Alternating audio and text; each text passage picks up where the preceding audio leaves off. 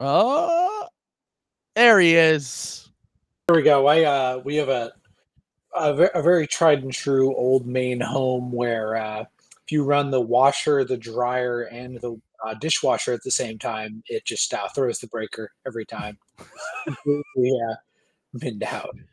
So. So your internet is not was not working because you're living in the Well, 1940s. well, that's what it flipped all the breakers at like 5:25, and then I had to like go down in the basement, like reset all the breakers, turn all the shit off, and then I needed like my modem to cycle again. So Let's go. yeah, we're here. We're We're here. here. Yeah, this We're here, and I've we are crushing. yeah, I've been captured by the Joker, which is why the video quality is like this way. So Yeah, no, it makes a lot of sense, honestly, if you think about the history mhm, of this podcast. So let's just mhm. get right into it because we have a lot to talk about today. I threw out a concept in the Discord and got a lot of really good feedback for this episode. So I'm really excited to talk today. If you are Possible tuning in, girlfriends for me. Oh, that is that not what you put in the Discord? Thought we talked about that. you're embarrassing yourself. Please stop. I, Uh, well, again, I just not again. you said you were gonna do it and you didn't. So just a little bit. That would Trill is be a that would liar. be the worst James place to Harden. ask in Yeah. the Discord, the 99.9 percentile, Yeah, yeah. It's the the most YKB Discord. male. Yeah, Hey, the only place is male is the Board Ape Yacht Club meetup. yes, exactly. Yeah, and Daryl Morey's in both. So if you want to join the Unoball Discord, great advertisement for our Patreon. Sign up for our Patreon for Yeah. as little as $5 a month. You can get access to an extra episode every week on Unoball. We did a whole thing about Zach Lavine last week, so we're going to start with some Zach Lavine's talk up top. But if you want to hear our full thoughts, we did over an hour on Zach Lavine last week. We talked about the Rudy Gobert, Draymond stuff. We talked about a lot of crazy shit on the last Patreon episode that has not aged poorly yet. In time, I'm sure it will, but yet it's still good. So go check that out on the Unoball Patreon. Sign up today. You can also watch streams with us on the Unoball playback. We're recording live here. We just hit over 1,500 members on here. So that's it for the plugs. Let's get right into the slot. We're diving head first in, and we're going to talk about Zach Lavine and where he could possibly end up. Now, this isn't going to be as long as we talked about the fake trades that we did on the Patreon episode, but we do have some new news from Jake Fisher, who reported over the weekend that the few teams that are interested, and there are some mutual interest between Zach Lavine's camp and those teams, are the Lakers, the Heat, the Sixers. The teams that Shams reported on last week, there appears to be some mutual interest between Lavine and those teams. And then the other two teams that were a surprise to me were the San Antonio Spurs. Lavine is apparently interested in playing for them, and the Sacramento Kings. Shams expanded on that today, and he basically talked about how the Kings are probably going to be one of the more active teams at this deadline. They view their team as really good, and they want to make some upgrades. The top targets for them are the Raptors guys, Pascal Siakam and OG Anunoby. But as you know, on the Unoball podcast, we don't talk Raptor slop. No. We're not getting fooled again. We're not going to go into that. And until Masai Ujiri comes out himself and says anything, I am not fucking doing anything related to Raptor slop until we get there. But the Kings are interested in Zach Lavine, appears to have at least some mutual interest. I think the majority of teams are kind of it's basically exactly what we talked about in the last podcast. The majority of teams are like, okay, it's November.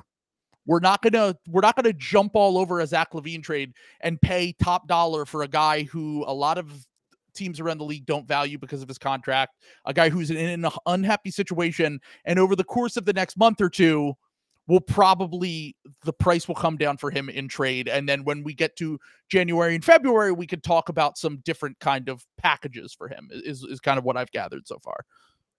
Yeah. Yeah. It seems like that's how this is kind of due to go down. I'm really surprised by the Spurs, to be honest. Like, and I'm trying to think. I mean, I guess they have like plenty of assets, but like Did they say if the Spurs were interested in that, or if that was a one-way street? Like, It sounded like Lavine was interested in joining the Spurs, but the Spurs didn't really put any like, I'm interested in, or we're interested in acquiring Zach Lavine from the Bulls.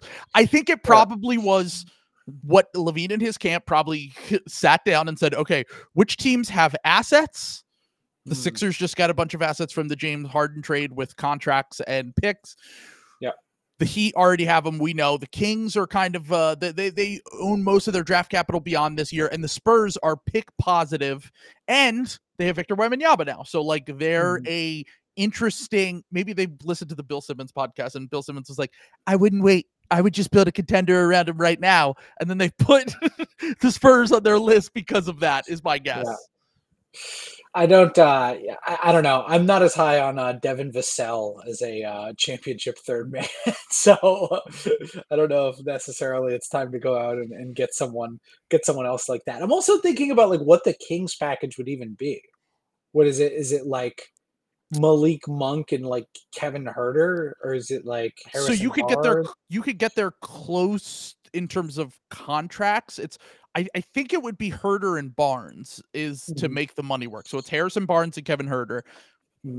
My thought is that would be the we see Kevin's trade here in the comments. Davion Mitchell is 100% expendable, I would say, in any sort of trade. He barely ever plays. They're very guard heavy. If they get Lavine, that's another guard. And yeah, I mean, he's just not, despite Sam's delusions, he's not a future star by any means. But the trade package would have to look something like Barnes, Huerter, and whatever else to make the money work. Davion Mitchell, Chris Duarte, whatever. And then Kev wants them to throw in a first round pick. I think that they would just present them with those contracts and say, here are players. We are looking to, maybe they're looking to expand Keegan Murray's role a little bit, and they find that Harrison Barnes is a bit redundant, although that doesn't really make any sense to me. You can never have enough playable wings. And maybe they're saying we see Lavine as such a big upgrade over Kevin Huerter that we're willing to give up X amount of either picks or of just contracts to make the deal work. And I just kind of think that they would say, here's Huerter, Barnes, Davion Mitchell, and either take it or leave it kind of thing. Or maybe they could go the other direction and say, we'll throw in picks if you include Alex Caruso, because we want defensive guys too. Yeah. Yeah. I think, well, and, I also just wonder, like, because I could see pretty quickly, because the problem I'm running into with, like, looking for a Kings trade here is that, like, they have all of their guys who play are kind of fucking important. You know what I'm saying? Yeah. Like, they can't really survive sending out like 3 rotation guys. You know what I'm saying? Like it gets pretty thin pretty fast there. So, the money actually just works with just Huerter and Barnes. But I wonder if you could get like one of the other Bulls guys back with like Davion Mitchell or something like that, like Torrey Craig or someone like you know what I'm saying? Because I feel like, or, maybe even Andre Drummond or just someone, another rotation guy to kind of put in there. Because I think that is like kind of the thing I would worry about if I were the Kings and I were giving up like probably a pick or at least 2 to get Zach Lavine in that situation. I think Kevin Huerter's got pretty good value, or I would value. I know he had like a rough year last year, but like, no, he was good last year. He just struggled in the playoffs. He just shot poorly in the playoffs. And I don't worry about Kevin Huerter's a good shooter. Like that's the thing. Is like if I'm the Kings, that trade makes no sense to me, because we talked about it in the Discord earlier, and I'm like, okay, so you're taking the Kevin Huerter spot and you're upgrading it to Zach Lavine. What does Zach Lavine bring you that Kevin Huerter doesn't? Rim pressure. Okay, who's the best rim pressure guard in the NBA right now? De'Aaron Fox. Like you already have that guy on your team, and like it can't hurt to have multiple guys who can score at the rim and score on the outside. But this once again comes back to, what does Zach Lavine view himself as? We talked about this a little bit on the Patreon episode, and I am open to the idea of the Sixers, for example, exploring a Zach Lavine trade. If Zach Lavine calls Joel Embiid and says, hey, I'm willing to do whatever it takes to make it work there, I'm extremely skeptical that Zach would be willing to do that. I think Zach's an incredibly talented scorer. I think he's a good NBA player, but I also think because he's made all-star teams and because he got this massive contract that he probably views himself as one of the two best players on an offense in terms of a contending team. And any team that he goes to, my whole pitch for him this whole time has been, can he be Klay Thompson plus?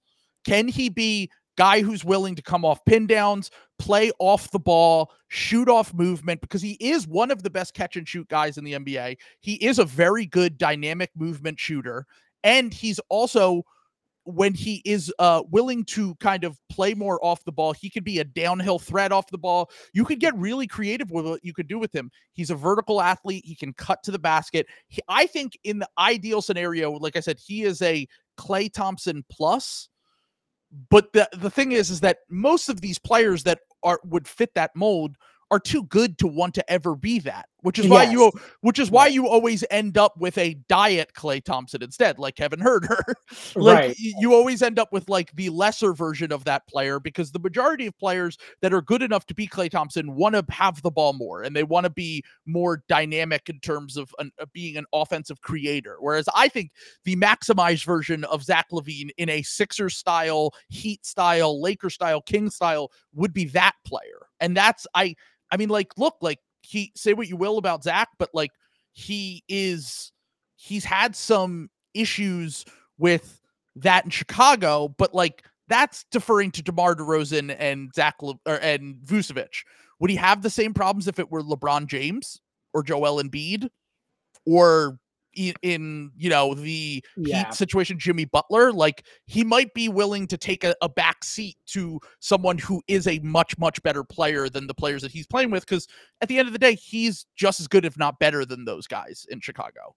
Yeah, we call that the Kristaps Porzingis effect. The a guy good as a number two in, like, he might be bad as a number two in one context, but in like a totally different context, he's suddenly buying in and it looks a lot better, Yeah. So I don't know. I think I get why a lot of teams are in on him. I still doubt, like, especially if all the interest that's rumored is real, I don't think the Bulls have any reason to want to make this trade quickly. I think they're going to want a bidding war, and I think they're going to want to wait until January 15th when everybody's available, to like be put in trades, and everybody can put, you can get everyone on record with like, okay, what's your best offer? And then they can kind of pick from those ones. I still don't see a Zach Lavine trade as like imminent in like the next, like, 2 months. I think it's probably going to be like, well, it's December 15th for some guys. It's January 15th for other guys. And also keep in mind, everyone, we say this every year, and it gets to be kind of cliche, but everyone loves their team in November, except for like 3 teams. Yes, exactly. Like, the majority of teams are fine seeing how things play out over the course of 30 or 40 games. When it gets to the point where you're undeniably bad or undeniably mid, and the market changes over time, if Donovan Mitchell asks for a trade in a month, a lot of teams that have interest in Zach Lavine aren't going to have interest in Zach Lavine anymore. That's just the reality. Like, we know that teams are willing to potentially take a flyer on Lavine as it is right now if they are able to accept his contract for what they view as just giving up contracts that they don't necessarily want. In time, I think the market could get better for Lavine from the Bulls' perspective, and I think that all it takes really to me is one team getting desperate, as we've seen time and time again over the years. And the team that I brought up on the Patreon podcast that we just did, that I view as the most likely to be in that scenario, is the Detroit Pistons. And the reason why is because Troy Weaver's going to need to want to save his job here. And Monty Williams was the hire that they brought in to try to save this thing. It's not going well. And ultimately, in order to save the GM's job, that's what he will do. The Sixers don't have to rush. The Sixers they're tied for the best record in the NBA right now. They have the second best net rating. Everything looks like it's going swimmingly. Even the Lakers and the Heat have performed above their net rating in terms of like wins. They don't have to make a rush move by any means. I think it takes one desperate team to up the market and change the perspective, whether they're putting picks on the table or they're putting a prospect like Jaden Ivey on the table, which is what I pitched on the last episode. I think that they should be willing to go further in order to, I don't think the Pistons should do this, to be clear, but I think that is what will happen over the course of this next month or two. And then, okay, we can revisit what other teams would be willing to give up for Lavine, a player that we have said since last trade deadline, really, there's not a lot of interest in Zach Lavine around the league. That's all we've ever heard, is that teams are willing to take on the contract for free, and they're not willing to give up a lot until they have to even like compete with another team. It's the same thing that we saw for the James Harden thing, where the Clippers were like, why are we giving up Terrence Mann again?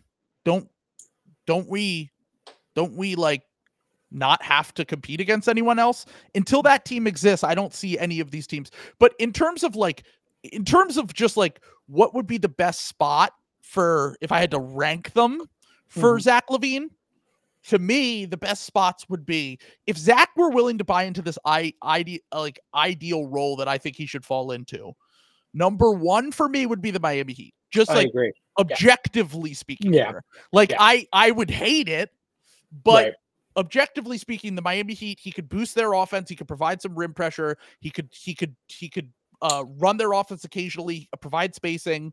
I like the fit better than the Damian Lillard one, especially if you're giving up less. If you're only giving up like Tyler Hero and, Jovic or Jaquez or whoever and like picks. I think that would hurt them a lot more than like the Dame package would have had to have been like Caleb Martin and like all these other guys like picks involved and swaps too. and You can just, you would have had to throw everything. Yeah. Or, like, you could also, if they don't want Tyler Hero's money, you can also just keep Tyler Hero and you have the Kyle Lowry option too, and you can just do that. If you ask Tyler Hero, he's playing at an all NBA level, according to a clip that was posted. It's so true, Bestie. I totally agree with that. Like you're so good. Do you know what the Miami Heat's point differential is right now? They're by the way, they're 8-5. They're 8-5, and I believe they have I'm going to guess -2 is their point differential. It's completely neutral right now. They're one of 3 teams with a completely neutral net rating. It's the Raptors, Warriors, and Heat all have a completely neutral net rating, and the Raptors and Warriors are below both 500. a game or 2 games under 500, respectively. So Miami Heat, once again, not a good team, but once again, just doesn't matter. Doesn't matter if they're not a good team. They will have a not good point differential. They will have a terrible offense. And with Tyler Hero, they're actually worse this year net rating wise. Did you see they started like 22-1 against the Bulls? They were up like 21. Yeah. 1, and then they lost the game. Yeah. Then they lost the game, and and then after this, Zach Lavine stormed off the court, and they asked him to do a post game interview, and he stormed off the court. Now this is the scenario where the Bulls could end up getting fucked in this trade. Is Zach Lavine storms off the court. He asked for a trade already. And the only players that I could think of in recent history that have been traded before the new year rolled around after a trade request were Jimmy Butler, who famously staged a coup in Minnesota so that he could get traded. And then the second one was James Harden, who also has a history of these things. Like, the Sixers knew what they were getting themselves into. They traded him a few weeks ago. If Lavine can get to the point where he can cause that much of a ruckus, he might be able to get himself onto another team faster. They win the game. He only scored like 13 points or something in that game, I think. I could be wrong, but I'm pretty sure he didn't score a lot of points. They win the game, and he angrily storms off the court and doesn't want to do the post-game interview. So, apparently the GM and the coach were not happy about that. So that's the scenario that gets Lavine to another team. The Heat are number 1 on my list. To me, I would probably go. I'm thinking about teams that really need offensive boosts. The Heat are one of them. The Lakers are one of them, I I was think. gonna say the Lakers are probably. I would say one. Lakers too, because I think both those teams have the defensive infrastructure to make up for some of Levine's shortcomings on the other end. Agreed, I think that his shortcomings are incredibly overrated by the media and everyone who follows the NBA. When he's locked in and he cares, he's a totally passable on-ball, good on-ball defender. And I think in the right situation, he can be a Jaylen Brown level of defender where, yes, of course, certain things bother you about Jaylen Brown, but at the end of the day, he's totally fine. And if you have the right infrastructure around him, like he does in Boston. So there's that. I think Jaylen Brown's a good comp for him, by the way. Like, just in terms of the level of player you're getting back. You know what I'm saying? Like, a guy who can really pop as like a second or third man, who's got very clear things he's bad at and very clear things he's good at. And you need to kind of take the good with the bad, and like it's up to the coach to like minimize the smallest parts. So okay. So I do see someone in the comments saying Jaylen Brown is the 4th or 5th best player for the Celtics now. It's okay. If Zach Lavine gets traded to the Lakers, 1, LeBron, 2, AD, 3, the goated white boy with the sauce, Austin Reeves, 4, Zach Lavine. Yeah, exactly. You forgot Gabe Vincent in there too. Oh, fuck. Playoff riser, Gabe Vincent. Gabe Vincent in the playoffs. He's like the muscle Doge versus the crying Doge. Like Gabe Vincent in the regular season. Oh, I hate playing in games. Gabe Vincent in the playoffs. I will shoot 70% from 3 for some reason. Yeah, if you can somehow acquire Zach Lavine and he can bring Pat Riley's stash with him. We all know, we've already said he's going to go to the Miami Heat and end up having like all NBA buzz by the end of the year. We know that that's probably what's going to happen. But the reality of the situation is that I think it's probably going to end up being the Lakers or Heat. And then I think that the wrinkle that gets thrown in is one of these teams gets desperate. But of the teams that are included, I would probably put the Sixers 3rd, just because if I were the Kings, I would be trying to acquire defensive talent, because I just think that their offense is going to be, if you have Sabonis, Fox, and just an inch of shooting around them, which they have a bunch of, and you can get I don't really see the fit with Pascal Siakam there, but you could get an OG Anunoby or a versatile defensive player who can space the floor on offense. I think that's the kind of guy that I would be looking for if I were Sacramento instead of a Zach Lavine type, because I just don't think he's that much better than Herter that you're going to pay him 3 times as much on his contract. And the reason why the Sixers have the number 1 offense in the NBA right now, which we're going to talk about, but there still is a level of when they face really good teams with really good defenses that I am a little bit concerned. Like you saw at times in that Boston game. Now, they didn't have Batum and Oubre, but Boston was also missing Porzingis and Jaylen Brown for that game. So, like, kind of, let's just say it's even. There are times where the offense can get a little bit bogged down. There are times where the offense is not quite as creative as you would like it to be. And there are times when the offense is going up against a really good defense that I think it could get slowed down. And adding an offensive talent like Zach Lavine to the conversation could be incredible. Cleaning the glass has the Sixers as the number 1 offense in the NBA. So that eliminates garbage time. Pacers are not first. So while the Sixers have the best offense, it's the playoffs that I really am concerned about. And I know that Maxey might end up being a better option than playoff James Harden in certain circumstances and playoff Ben Simmons, obviously. But at the end of the day, the offense is still going to be centered around Joel Embiid. And I think that as this formula has shown so far throughout the regular season, the Sixers offense with Joel, Maxey, and ball handlers / shooters around it is virtually unstoppable when things are all clicking. So that is the reason why you would trade for a Lavine.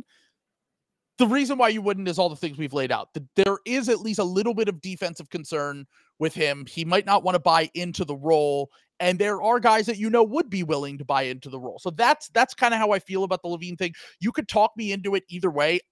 The feeling I get is that the Sixers aren't very interested in Zach Lavine anymore. They were interested in him 2 years ago when they had Ben Simmons and Joel Embiid, but now that Maxi's the second guy, they're going to look for more defensively versatile players that can survive on offense to kind of fix the issues that they feel like they might have at the higher levels. And the other teams, like, I would probably go Kings 4, Spurs 5. I don't get the move for the Spurs at all. The Spurs have the worst defense in the NBA. Like, they've been bottom 3 in defense, I think. I don't see how Zach Lavine helps that situation at all. I think that they're just going to be in for a bad year, and I think that they can reassess everything after the offseason, or in the offseason. I don't see why a situation why you would rush that timeline, unless Victor is, by the All-Star break, playing at, like, an all-NBA level and looks like one of the 10 best players in the NBA, which he hasn't so far. Then why would you really rush that whole timeline if you're the Spurs? Yeah.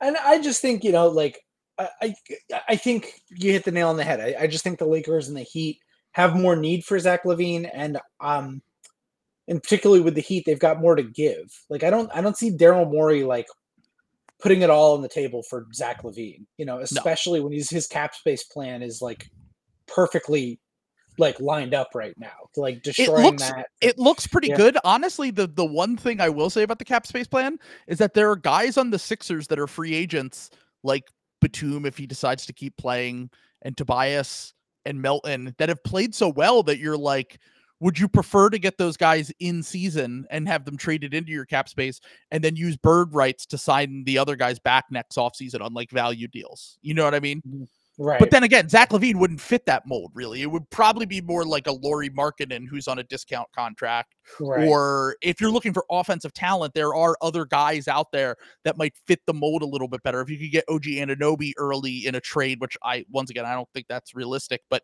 I'm just saying. So why are people sending George R.R. Martin tweets into the chat? This is my influence. Oh, it said Bulls working on their post-Thibs rebuild, and it's George R. Martin writing his writing the new book that he said has been working on for a decade. Book. Yeah, I was gonna say I was in college when that came out. And that was I'm 34 now. I was gonna say it almost aligns with the post-Thibs timeline. What did they fire Thibs in 2015? It's older than that. It was 2012 was when. That was when the Dance with Dragons came out. It was 2012. So, Jesus, unbelievable. But the Virgin George R.R. Martin versus the Chad Steven Erickson. well, we are going to have a lot of let's just say rebuilds that are not going very well that we will be talking about during the stat portion of this episode. But so far to start the year, we're going to talk a little bit about some stat stuff. Just to kind of transition off the Lavine talk. We'll definitely talk a lot more about Lavine as we get further into the season. Sign up for the Patreon, where we'll probably talk about this every fucking episode because it's going to be the main slop thing if you have not already. Let's talk a little bit about stats. And since this is a Sixers podcast, I'm going to lead off with some stats about the Sixers and their insane offense so far. And now keep in mind, what did you want to call this section? Is this the calculator Rat Mendoza line thing? This is the calculator Rat Mendoza line. But yes. I have a theory that 10 games is when stuff starts being normal. So, like, I hate talking about season stats or like where someone is in the NBA before 10 games have been played. Now that 10 games have been played, we have a big enough sample size that it's at least worth discussing.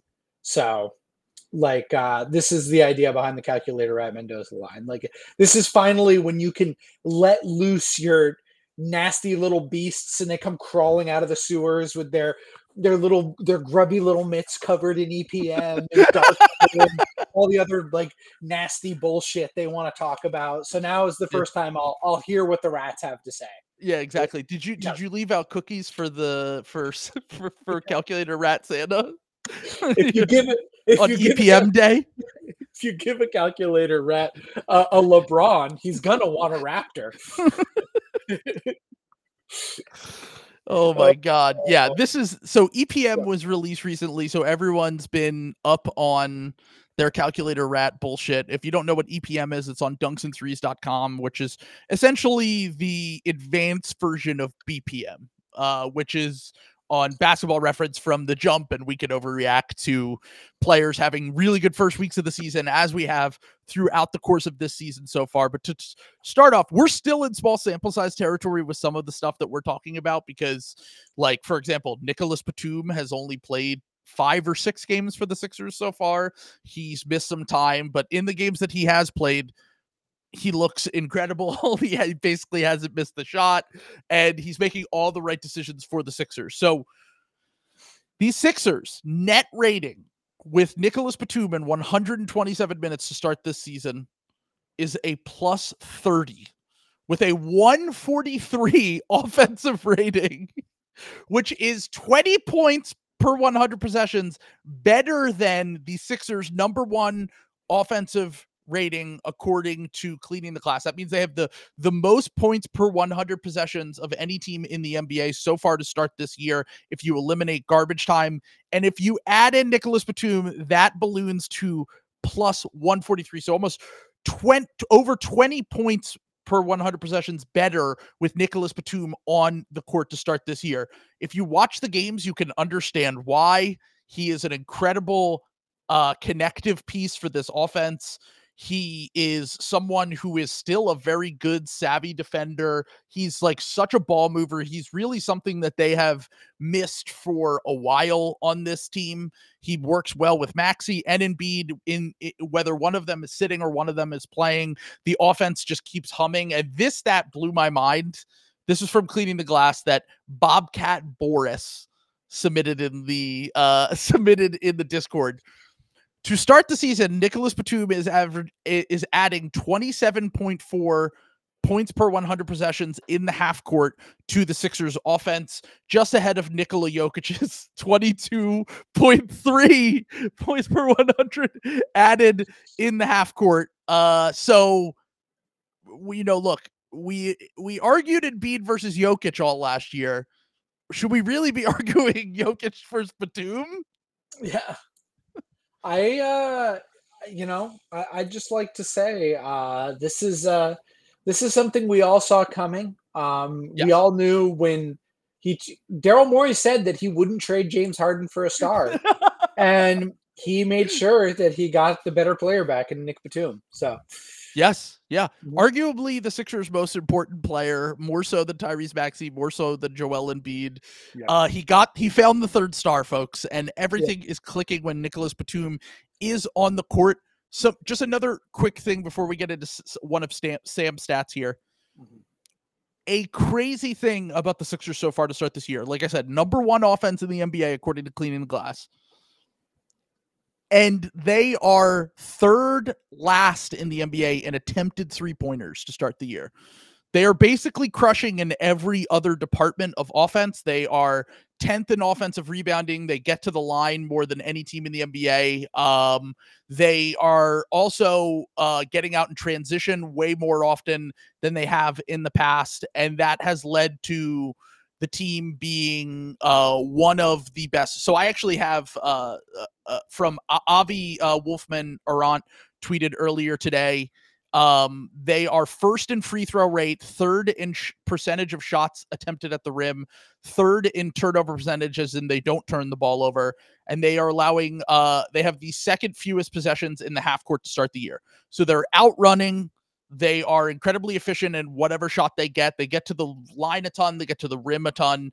And that has led to them having the best offense in the NBA so far. Now, some of these things will kind of break even throughout the season, but this is not the Sixers are shooting the cover off the ball. The Sixers are putting up a ton of threes like a year ago we saw with the Boston Celtics. Not that the Celtics really had any offensive problems throughout the course of a regular season, but it's not things that are completely unsustainable. It will regress a little bit, but I don't think this is going to come down to the Sixers not having a top 5 offense by the end of the year. I think they're clearly a top 5 offense in the NBA, and I think over the course of this season, it will prove to kind of sustain itself as long as they have Embiid, Maxey, and the most important Sixer, Nicholas Batum. So Yeah, it's been incredible start to the year for the Sixers, and I can't believe Ben Taylor. If you haven't seen it, Ben Taylor did a whole video on this on his Thinking Basketball page, where he did how Nurse kind of revolutionized the offense for the Sixers, using Embiid more like Jokic outside of the paint, and using Maxey and Tobias as downhill threats in the offense. If you haven't checked that out, go to his Thinking Basketball page and watch that video, because it really shows just how much more advanced the Sixers have been with a real head coach and not Doc Rivers at the helm. So do you have any stats that you would like to list? Or I have like 100. So if you have one you want to throw out there. Yeah, say I've got a pretty sizable chunk. I'm gonna leave out some of this. So what I did was I looked at guys with a negative VORP, and I looked at guys who have 25% usage or higher. And Can I guess how many players it is?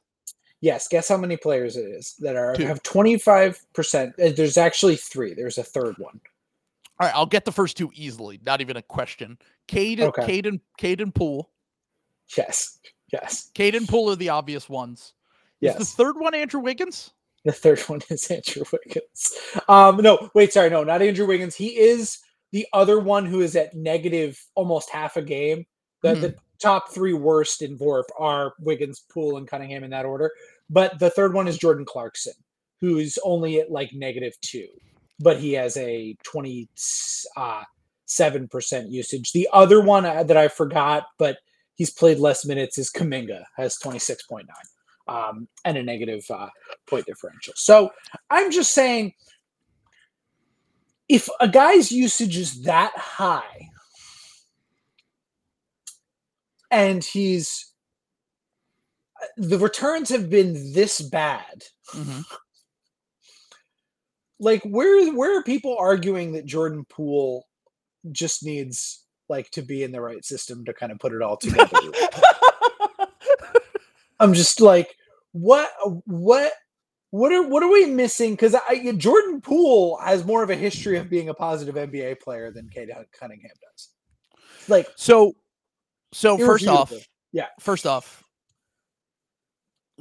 Poole is definitely swaggier. He's definitely got more of Poole has been terrible for sure this year. Okay, but here's the other thing: is Poole. I'm watching Poole is like just yelling at his teammates, not looking at plays. So that makes sense. Cade is ostensibly trying his best and is still doing this bad.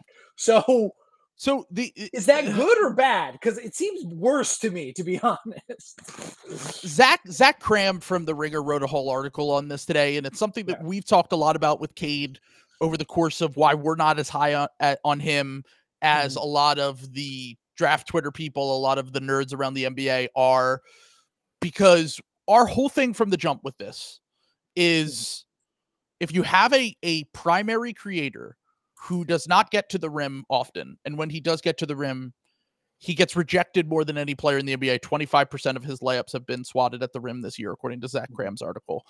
When you get a player who cannot finish around the rim because he lacks explosion, when you get a player who doesn't get to the line often because of the inability to draw fouls due to the lack of explosion we've talked about, his inability to create separation. When you have a player who is shooting below 30% from 3 again in his career, when you have a player who is only focused on a mid-range diet of shots, turns the ball over way too much, your offense is just going to be bad no matter who you put that player around. Like, that is, some of this is context. Some of this is he has shit shooting around him. He has all this. But if you remove Cade from the floor, the Pistons have a better offense than when he is on the floor. You can try any matchup that you wanted in terms of on-offs. You can add Killian Hayes in there. You can remove Killian Hayes. You can add Jaden Ivey. You can remove Jaden Ivey. The Pistons never have a good offense when Cade is on the floor. The Pistons offense is 10 points per 100 possessions better when Cade sits.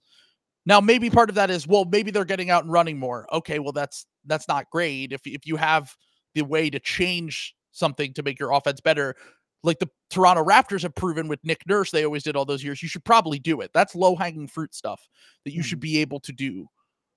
When you remove him from the floor, they get to the line more. They shoot about the same from 2-point percentage and 3-point percentage. There is no way to get it so that the numbers agree with you that the Pistons are better. Now, if you want to say, look at the tape and say, okay, everyone's just clogging the paint. There's no way he can get to the rim. There's no way he can draw fouls. He's going to turn the ball over more. Okay, fine. That's totally fair. It still doesn't have me buying in on the idea that Cade can one day be a primary creator when all of these flaws in his game continue to pop up, and this is just not a small sample now. We're in year 3. He didn't play much last year, so I'm willing to give him the benefit of the doubt. But now we're how many games in? 13 games in for the Pistons. And I see people talking about trading Jaden Ivey, and I'm like, what are we not getting here? Yeah. What are we not understanding? Because to me, it's like what Zach wrote in his article is basically what we've been saying this whole time, which is that if Cade's 3-point percentage, which by the way, he shoots 32% on wide open threes in his career, that is not good. Yeah, if his 3-point percentage can get better, he basically explained in this article, maybe he could have the Lonzo archetype in his career, where he is a secondary creator who is a passing savant and can be a spot up 3-point shooter and can be a connective piece. And that's the path that he needs to kind of go down now. And the reality is that every few months we lower the bar a little bit lower. And like, there's no context in which a guy at 22 years old hasn't shown that he could be a primary creator at all. Yeah. Like there's no primary creation equity with this dude. It's really bad. Like we all giggled in T-Heat about like how bad Jordan Poole was going to be, and he is bad. Jordan Poole also has ostensibly less talent on his Wizards squad than Cade has with the Pistons. Like Jalen Duren, I think they have the 2 worst rosters in the NBA. But they've got Asar Thompson and Jalen Duren, who he like plays with. There's nobody on the Wizards even close to either of those other 2 guys. Like who would you even say? Like Corey Kispert, maybe. I guess, yeah. He's like, I think Duren's better, and I think Thompson's better, but yeah, I think they're. I just think I don't know. I think that they're like the Wizards were like trying to be bad. The Pistons are ostensibly trying to be good and have like young players they can try out and do some of this stuff. I don't know. I think it's bad. I'm willing to.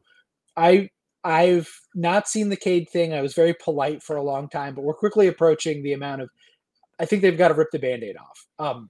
And I think, by the way, I think that would be better for Cade's career for him to go somewhere else. I think we've hit that point already. Like, well, they're not going to trade him. That's just the reality. It's like, but they won't. So we're in year 3. Yeah. We have a situation where he's overextended as a primary creator. They kind of need one of these dudes to really pop in order to, which is why even like everyone keeps saying, well, he doesn't fit with Jaden Ivey. And it's like, well, the Pistons are better with Jaden Ivey on the court than they are with Cade Cunningham. Like that's the problem, is that like everyone keeps saying he doesn't fit. And it's like, well, if he doesn't fit with this other player you drafted who hasn't by any means been like amazing. But by the way, if you compare his stats to a 21-year-old De'Aaron Fox to this point in his career, they're almost identical. And De'Aaron Fox has made himself into one of the 15, 20 best players in the NBA. How about this? How about Cade outplays Marcus Sasser first? I'm like serious. Marcus Sasser is better than either of those guys right now. Like, so maybe Jaden Ivey gets better. I don't think Cade's ever going to be better than Marcus Sasser is right now. I'm serious. I'm willing to go there. I mean, here's the thing. It's the same thing that we've talked about. Mm-hmm. The overextension, the crowning too early, all that shit. Like, I'm willing to give a young player time, but we need to readjust our expectations. Like, we did the 25 best players under 25 not too long ago, and he was 6 on the list. Like, it's just setting him up for failure at this point, because he is not a primary engine. And until they get a guy who is at least the level of, which is why I think they need to keep taking the cracks on this over the course of the next few weeks, months, to see if they can make one of these guys stick as the primary creator. And we talked about the Pistons trading potentially for a Zach Lavine. I think trading Jaden Ivey for Zach Lavine would be a very stupid move. I think that either in the draft, with the Pistons being one of the worst teams in the NBA, or somehow via trade or free agency, they need to be swinging for guys that are of a higher echelon of number one. If they were now this is never going to happen, but just in theory, if they were able to get in on the Donovan Mitchell sweepstakes next summer, that like Mitchell is a primary creator that you could put with a Cade to make that situation passable. Putting Lavine with him, another guy who is not kind of, when he runs an offense, it doesn't look great. When he's a secondary piece, it can look really good. I think that has potential to be disaster. So like, if I'm the Pistons and I'm married to Cade, I'm looking to get a legit primary creator to try to salvage this situation instead of trying for a bunch of guys who I view as like other flawed primary creator types. So it's hard to find those guys. There's a reason why they never become available. And I think it's going to be a long road for the Pistons, but like basically every stat and every number tells you that in terms of high usage guys, it can't get much worse than the situation with Cade and the Pistons right now. And it's not to say that it's a completely unsalvageable situation, but now I think that you need to start operating under the fact that Cade isn't a number one, and how can we find that number one? That's where I'm at with the Pistons. So, let's see who else submitted some stats here for this episode. Okay, I'll wait for the Sixers propaganda again because we already did a Sixers one. But how about this? Signs for concern, potentially. Ransom in the Discord submitted Zion being inefficient this year. Currently is 27th percentile for his position at the rim. Seems pretty bad. He currently has a career low 54.8 true shooting. I looked this up. 54.8. That is 10% lower than his last two seasons that he has played in terms of true shooting. And his efficiency field goal percentage is at 52.7 to start the year as well. So another shocking stat, he is currently 7th worst for anyone who drives at least 10% a game. And he's shooting 40% on those drives, which I actually believe that is worse than Cade Cunningham for Zion so far to start this year. So that's not great. That's not good. Yeah, that is not good. It's not good. Like one of the things with the Pistons and the Pelicans is that their whole team is Nate submitted this. Cade's at 43% on drives in terms of percentage scoring. So that's not good for Zion so far to start this year. I'm willing to give Zion a little bit of benefit of the doubt only because we've seen Zion be dominant in the NBA before in a way that we have never seen with Cade. But the Pelicans and the Pistons both have a ton of injury issues to start this year. But there are at least some signs in Zion's stats, and honestly, when you watch him a little bit, that he might have lost half a step and that he might not be operating at the level that he was at athletically a year or two ago. And even before that, he was a crazy athlete. And he kept finding himself getting injured. But I think that we might be to the point where those things are kind of catching up with him. Yeah. It's certainly not. And the Pelicans, by the way, I mean, they're always a billion times injured, but they're like not good this year. Like it sounds like they might be it's looking like early returns. They might be the casualty of the West being good, so. And also CJ McCollum being out, Trey Murphy being out. I think Matt Ryan got injured. I'm like, everyone in their rotation is dying. Larry Nance is out for 6 weeks. And I know the Pistons have similar problems, but the Pelicans have like legit talent and depth that I thought that they could have been, top 5 seed in the West. Yeah. Yeah. They can't get their guys. They still can't get their guys healthy, but like Zion not looking good is alarming.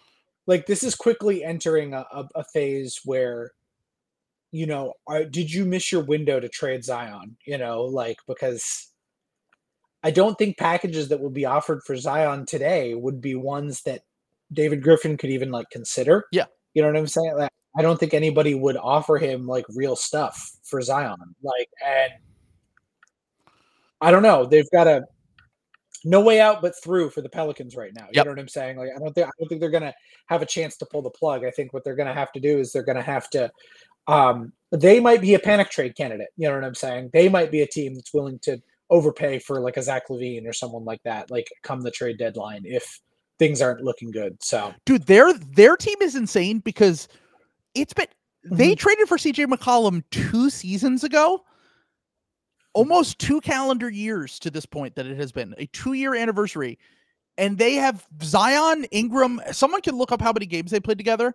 Zion, Ingram, and CJ, but I would be willing to bet it's less than 15 games. And they Mhm. have played, I mean, maybe 20 games. I can't imagine it's been a lot of games that they have played together. It was less than 12 before this season, and then CJ got hurt. And Ingram was out a little bit earlier in this year, too. They Yep. have barely played any. So the thing about the Pelican situation is like, it feels as though they might not be able to have enough of any availability with these guys to know what they should do. Because by the way, Brandon Ingram is contract extension eligible right now, and he hasn't signed one because he's been kind of up and down with the injuries and with the availability and all that shit. CJ getting hurt adds another wrinkle on top of that, and Zion not being this, like, if he's not the level of player that he was MVP candidate good at 22 years old, and now he's 23, and now he's been injured more, and we've had question marks about, like, does he even give a shit because maybe he doesn't want to be in New Orleans, or maybe he just doesn't really care about basketball that much. I don't know how much. I don't want to give too much claim, like, validity to that, because I just don't really know how Yeah. much it is true. I don't really know anything about his personal life, Mhm. but I kind of think the fact that, like you said, like, now you're getting to the point where, like, maybe you miss your window to trade Zion if you ever were to able have like really good trade value, or maybe this whole thing just isn't going to work because no one's ever fucking healthy. Yeah. Yeah. Yeah. And that's just more what I meant. You know what I'm saying? I think the Pelicans had a real window to kind of, they have so many assets, just kind of roll their timeline back a little bit. You know Yeah. what I'm saying? And like get things more lined up because nobody was selling. There's still not really anyone selling, which is kind of, it's just the Bulls Yeah. basically, like on the horizon. And I think that until expansion happens, I think that might be a feature in the league. I think the league is too good, and teams are going to be looking around like, look at all the fucking NBA players we have. We're definitely, we should be good. But then you get out there and it's like, fuck, we're 6-8. You know what I'm saying? Like, you know, Yeah. Warriors are 6-8. Like, and you know, like this is just like what happens like when you've got this kind of insane parity. And so like, you know, I don't think they're quite as like fucked as like the Pistons, you know what I'm saying? Like, No. they just need to get everything like together and get like everything squared away, but it's definitely not good. It's definitely not good. So yeah. It's not good, and they are seemingly cursed. Having Mhm. said that, they still have so much, and I know people are probably getting fucking sick of hearing this because it's every year with the Pelicans where everyone's like, but just look Sure. at their talent. But it's true. Like, look at the team. Yep. Dyson Daniels has had a really good year, by the way. Dyson Daniels has been looking Yep. good for them. Herb Jones is like my buddy Andrew, who's a big Pelicans fan, said in the 3 games since he's returned from injury, he has 10 blocks and 5 steals against the Timberwolves, Nuggets, and Mavericks. Like, Herb Jones is 100% a guy. They've added spacing with Jordan Hawkins and Matt Ryan so far. They have Trey Murphy coming back, who's one of the better 3 and D guys in the league. Like, if they can ever get healthy and ever get right, it feels like they still have the potential to me. And none of it matters if Ingram and Zion aren't the players we thought they were. That's what it, like, to me, like, it comes down to, they show a lot of kind of potential to be a scrappy playoff team.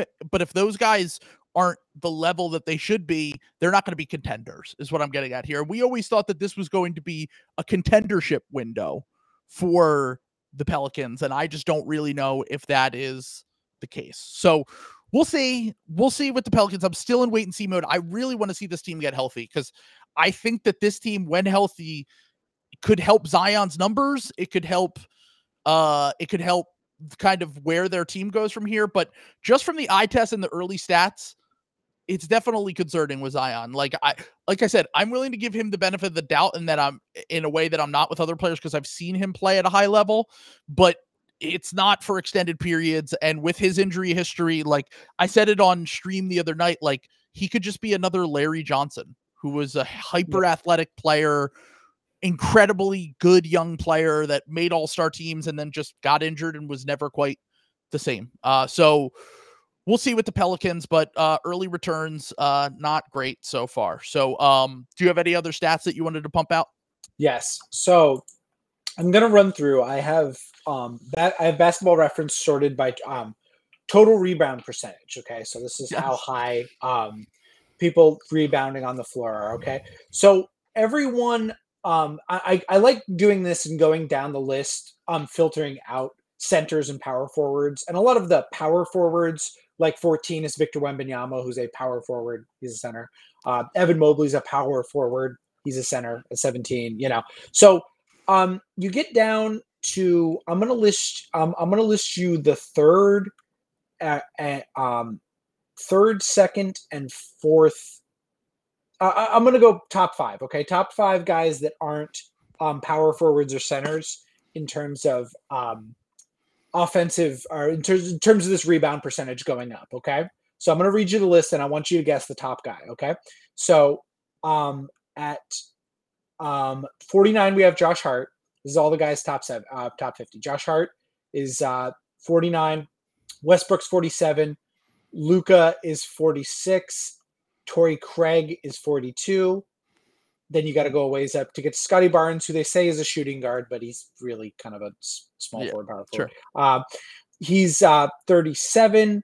We've got Jalen Johnson, my guy, at 35. He's been good this year. Who's been really good. Then you go up to Michael Porter Jr., who is 32.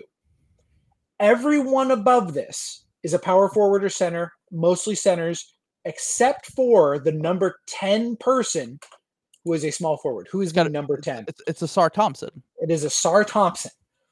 Yeah. That's pretty fucking impressive. And that's something I'm definitely keeping an eye on.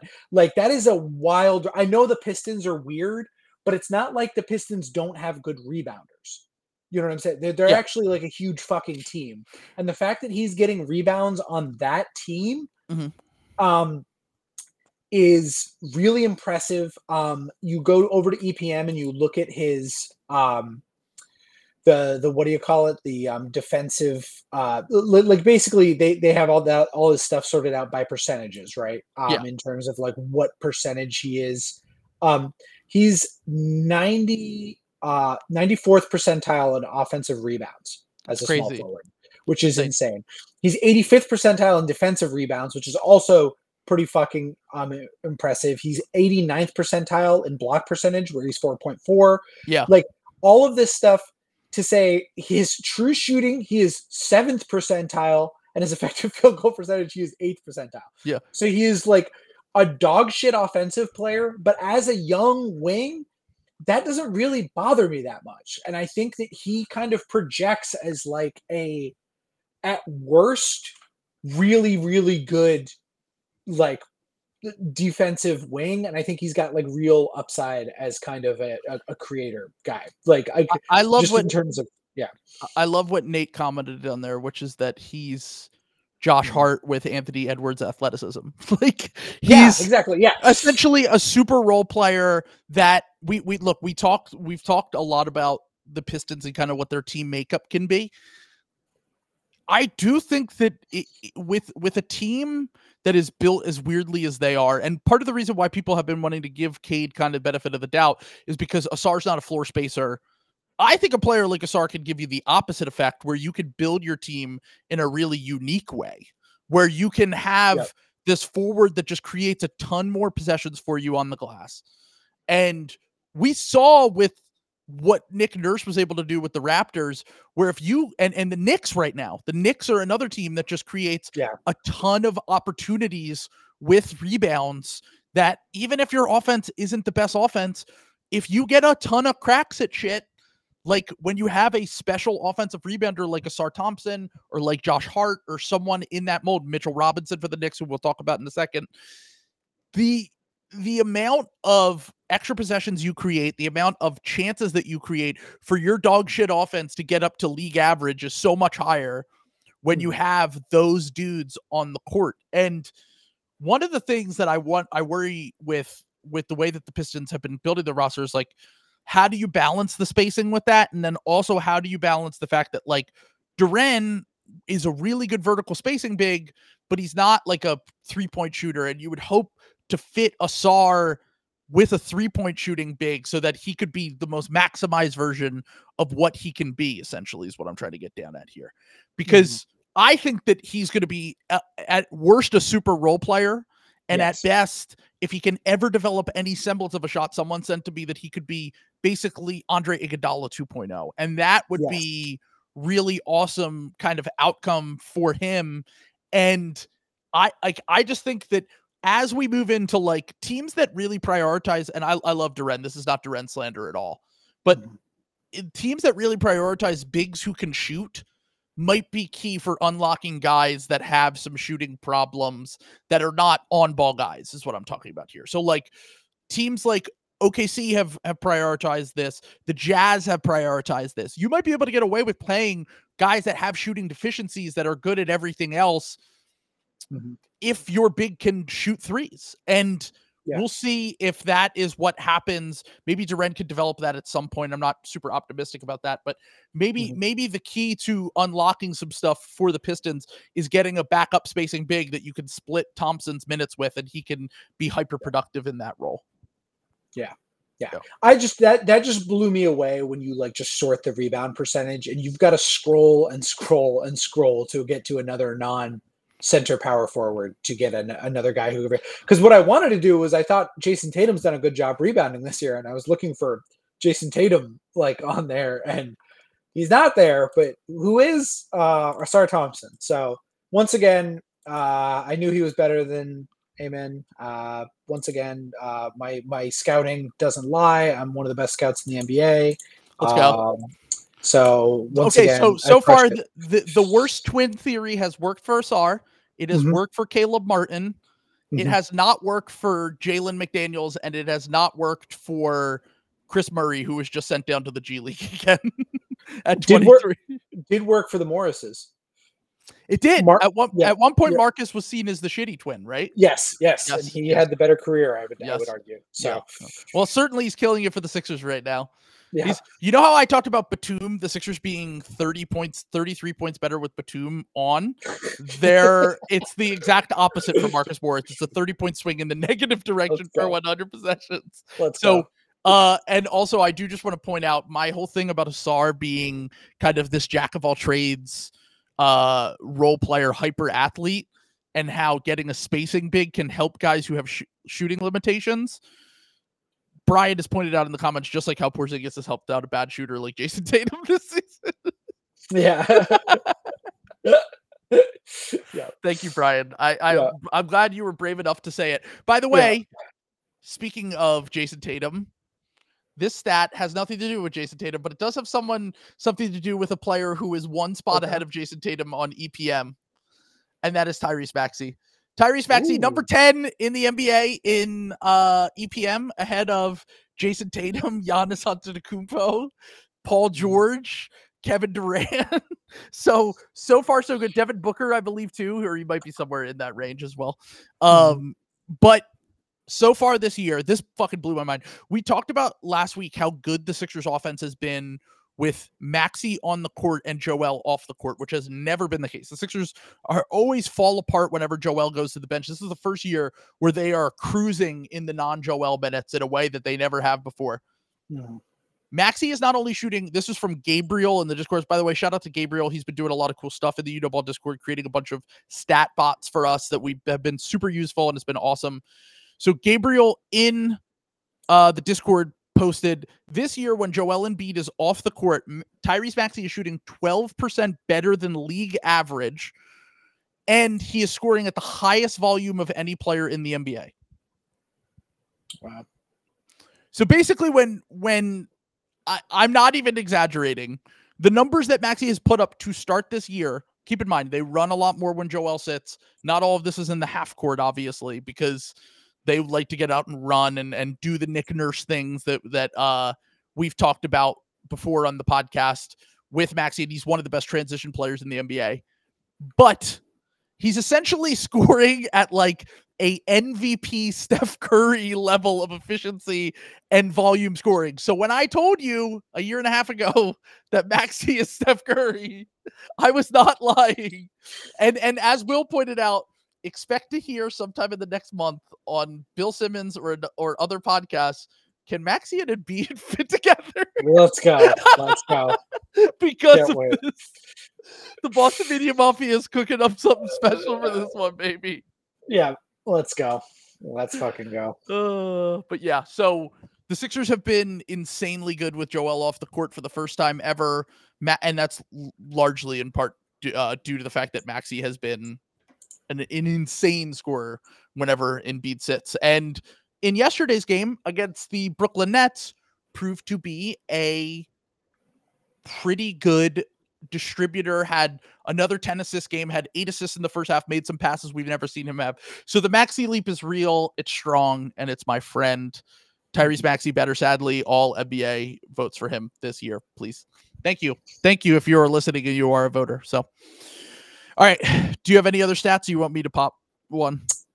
I'm looking at, I'm trying to find my other one. So you do one more, but I do have another one. I'm trying to figure out the wording on it, but you okay. Go ahead. So we talked a little bit about Mitchell Robinson's rebounding.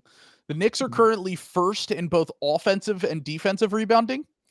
Do you know how many offensive rebounds per game Mitchell Robinson is averaging this season?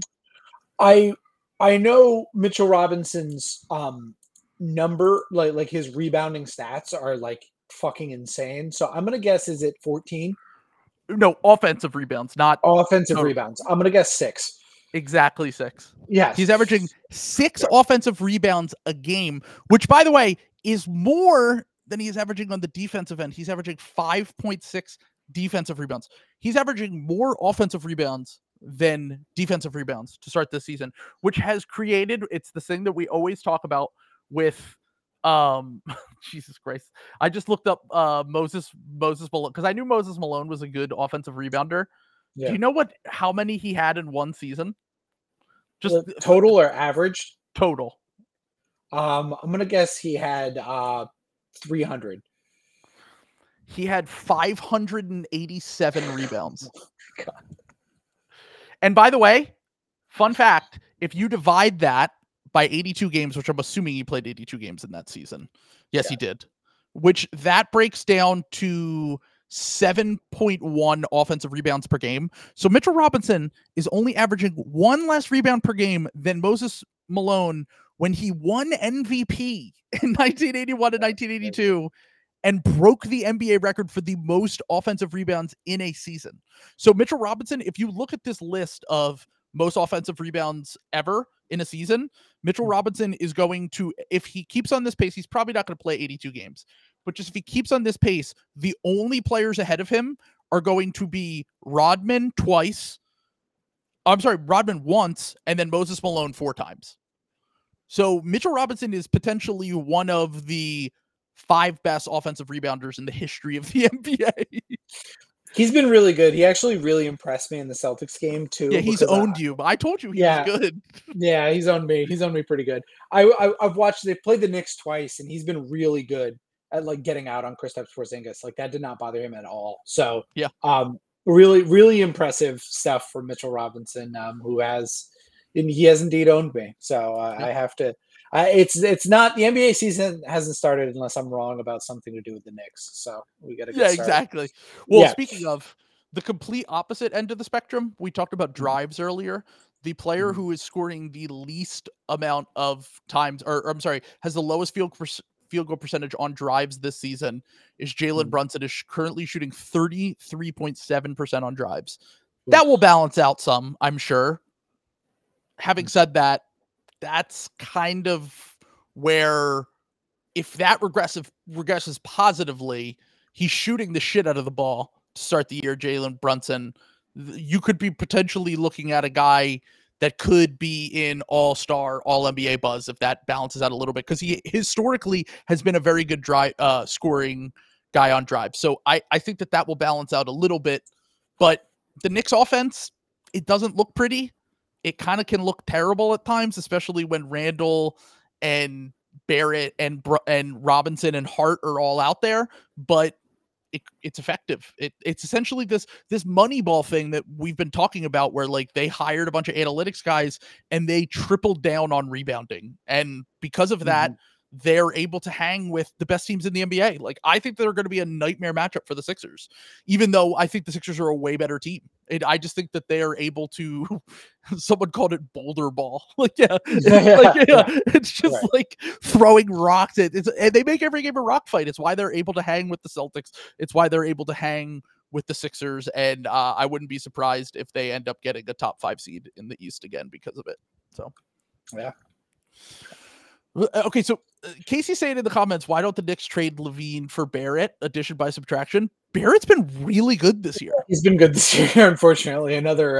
He's been much better than Zach Lavine. Yeah. I mean, look, I'm willing to wait out guys who have not proven it to me before. I won't give the benefit of the doubt. Guys who have proven it before in the NBA, I will give the benefit of the doubt. Having said that, his free throw percentage and his 3-point percentage is the highest of his career. If those things maintain, even if he dips a little bit, he's shooting over 40% from 3, and he's shooting like in the 80s from the line. He was like a 60% free throw shooter a few years ago.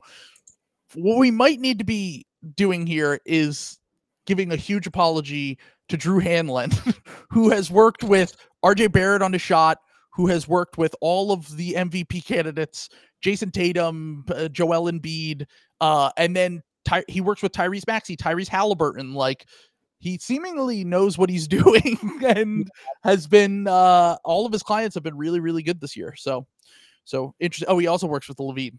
Funny enough, but yes. But yeah, RJ Barrett might be owning us. I'm willing to give it. I'm willing to take it to the 40 or 50 game mark with RJ before I take an L.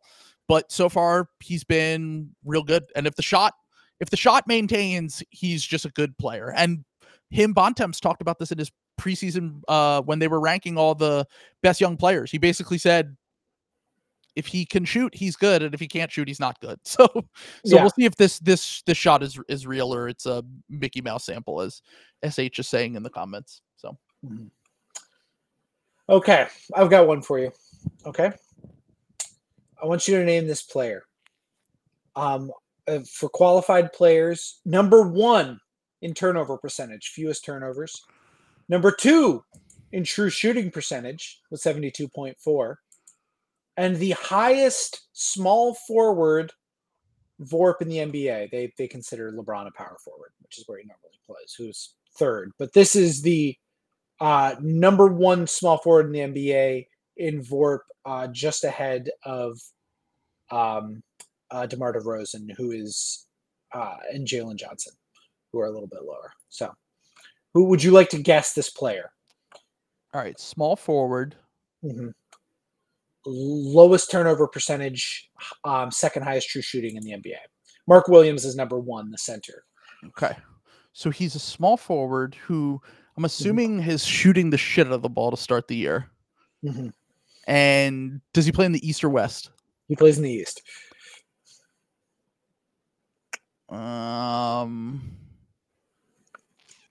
I really have no idea. Give me one more hint. Okay, he's a bench player, but has really come along. I'm gonna just. Oh, is it Dylan Brooks? It is not Dylan Brooks. Oh no, you said East. You said East. Yep. It is Sam Hauser of the Boston Celtics. Fucking bastard. I can't believe you slipped in fucking Sam Hauser. He didn't make us. I think he made 1 3 in the Sixers game, and I was like, oh, so this dude isn't real. And then has been. He's a flamethrower, man. What is he shooting from 3 to start the year? He was over 50. Let me take a look here. I So mean, his you're 3-point rate is 90. Like 90% of his shots are threes, so new which is Duncan very funny. Robinson just dropped Yeah, I was basically. gonna Yeah. say that's essentially what he is. He's a good Duncan Robinson.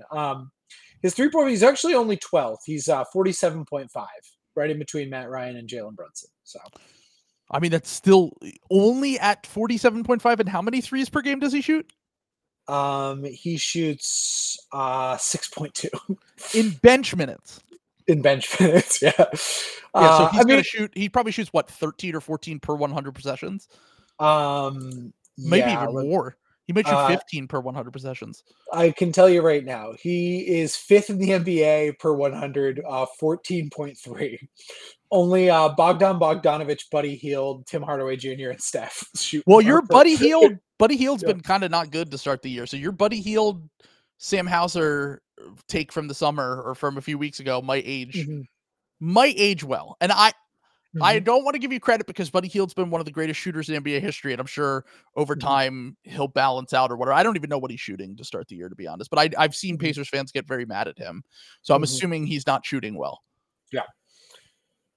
Having said that, this is part of the reason why I was never worried about the Celtics' depth, quote unquote, because it's so once you have first off, the thing about the Celtics that drives me so insane is that everyone's like, well, Jaylen Brown and Kristaps Porzingis are out. And I'm like, okay, you're going to play some shitters for sure. Svi's going to play some more minutes.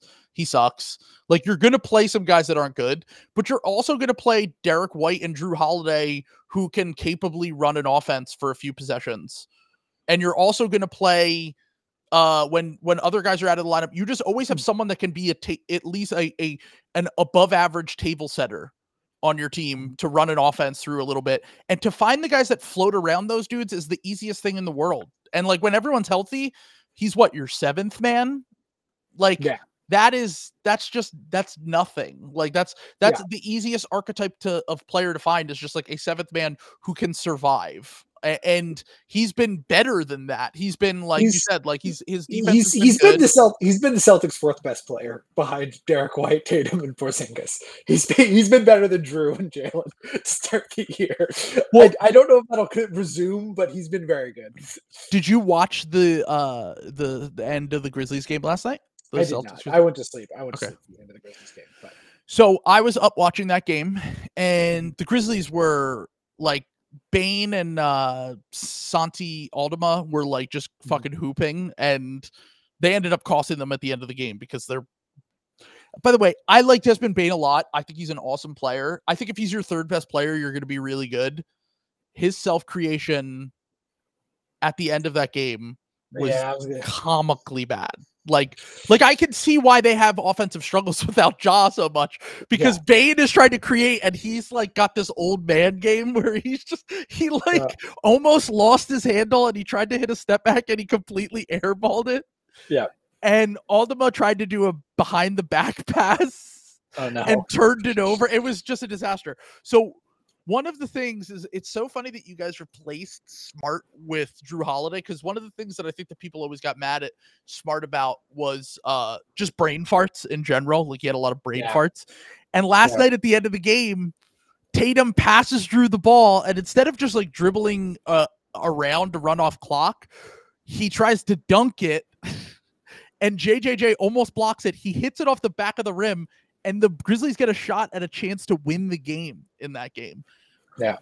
I don't know. I can't remember who was out for the Celtics in that game. I'm not sure if everyone was full strength. But it was just funny to me that I was like, you basically replace Smart with a different version of Smart. Yeah. In Drew. They're the same player. I've watched them both. They're essentially the same player. Smart has more of an instinct for passing, and Drew will be more solid on defense. Like Smart would gamble more than Drew will, but like they are essentially the same player. I'm looking at Drew's stats right now, and they literally just look like Smart stats. Yes, he's averaging 13 points a game, 5 assists, 7 rebounds on 43-35 splits. And I'm like, that is basically smart. Yeah. I mean, which is fine because you traded Smart for Porzingis. You know what I'm saying? It's not like if they traded Smart for Holiday, I'd be furious. But like, this is like the guy you got to like supplement that. But yeah, and you got off fucking 3 contracts of guys who are always injured. Yeah, we loved doing that. Well, I'll say, the Marcus Smart one, we knew that he was hurt, and we knew that Rob Williams was hurt. Matt Ryan, who summer camped with us, we put the delayed bomb in him. Yes, thank you. So he would get hurt again. Thank you. Pretty much, if you think Max about Strus, watch out. This is a stat I want to tell you right now. Every person who's played for the Boston Celtics and played more than 3 seasons in the NBA, they've missed games and gotten hurt. Well, that's true. And also, if we get to the deadline and all of a sudden Sam Hauser's name is floated around in trade rumors, don't trade with the Celtics anymore, guys. Please stop helping them. Used car salesman shit. Yeah. No! Yeah. They're like Matilda's dad in the Matilda movie. Danny DeVito. Yeah, just Danny DeVito pouring sawdust in the fucking engine. Yeah. The father of Tommy DeVito, Giants starting quarterback. Exactly. Yes. Yes. Yeah. Shout out to Tommy DeVito, winning NFL quarterback, by the way. Yeah, ruining the Giants' chances of getting a franchise quarterback next year. I love when teams do this. Thank you so much. Football rocks so much to me because in basketball, we're like the Mavericks last year, they were like, just don't play the starters, and everyone was like, I mean, it makes sense. Like, they have a top 10 protected pick. They can keep the pick if they tank here, will make their team better in the long run, whatever.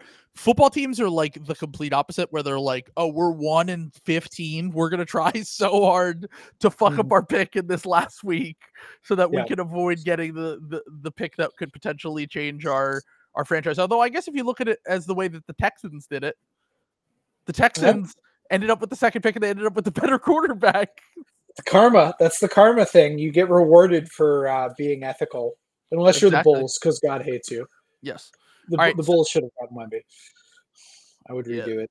Well, the Bulls should have went back in time and listened to us and tried to tank for Wemby. Now they're tanking. They're going to end up tanking in a non-Wemby year and get some mid dude who doesn't matter at all. They should have beat the Heat, and then they would have gone to the finals and lost to the Nuggets. Wow, that's actually, if we women with the time machine. Sure, you my grandmother. Men with the time machine. You know ball with the time machine. Zach Lavine, you have to get inside Nikola Jokic, or the Bulls will lose this title. Hold on, no, it's actually even better. DeMar DeRozan, please let your daughter go to the game in Miami. Yeah.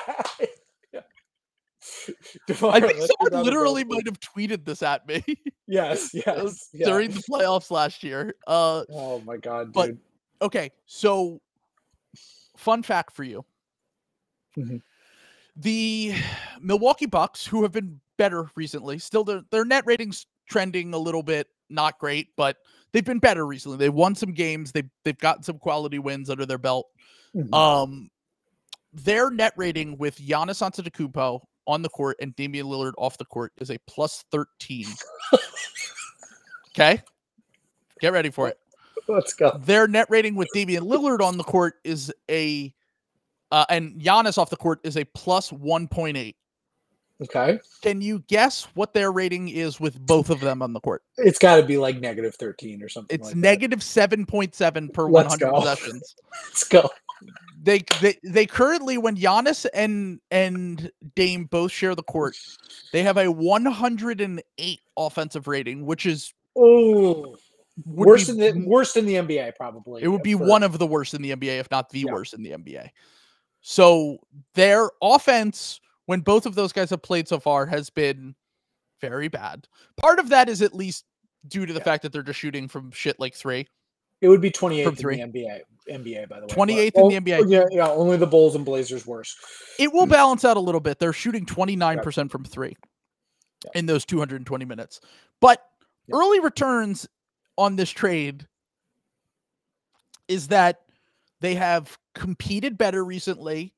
They still have some issues on the defensive end, and they have not figured out this pairing yet. And I still... I know the record says they're better, and I watch the games, and they look better than they did early in the season when Adrian Griffin was on his bozo bullshit. But I'm still like they don't look like a contender to me. Like they just feel like they have these flaws that are pretty massive. Like the defensive shit can pop out from time to time, and the lack of depth on this team is like a real thing. Like they're playing Andre Jackson Jr. real minutes, and like Andre Jackson Jr. is an older rookie, so he might be able to play, but like he can't shoot.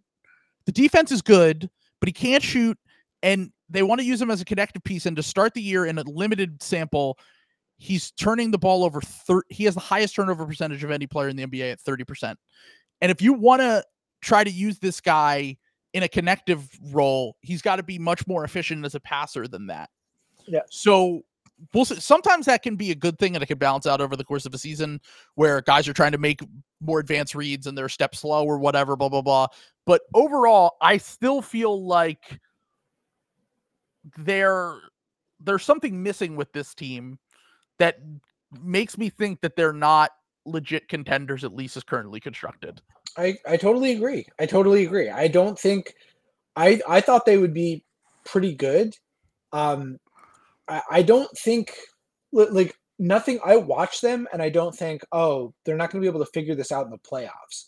Like I think like the Cavs could figure this out in the playoffs. Like that's how bad it is. Like I think they could absolutely lose to some of these like mid to low rung teams. Like they could give the Knicks could give them a hard time.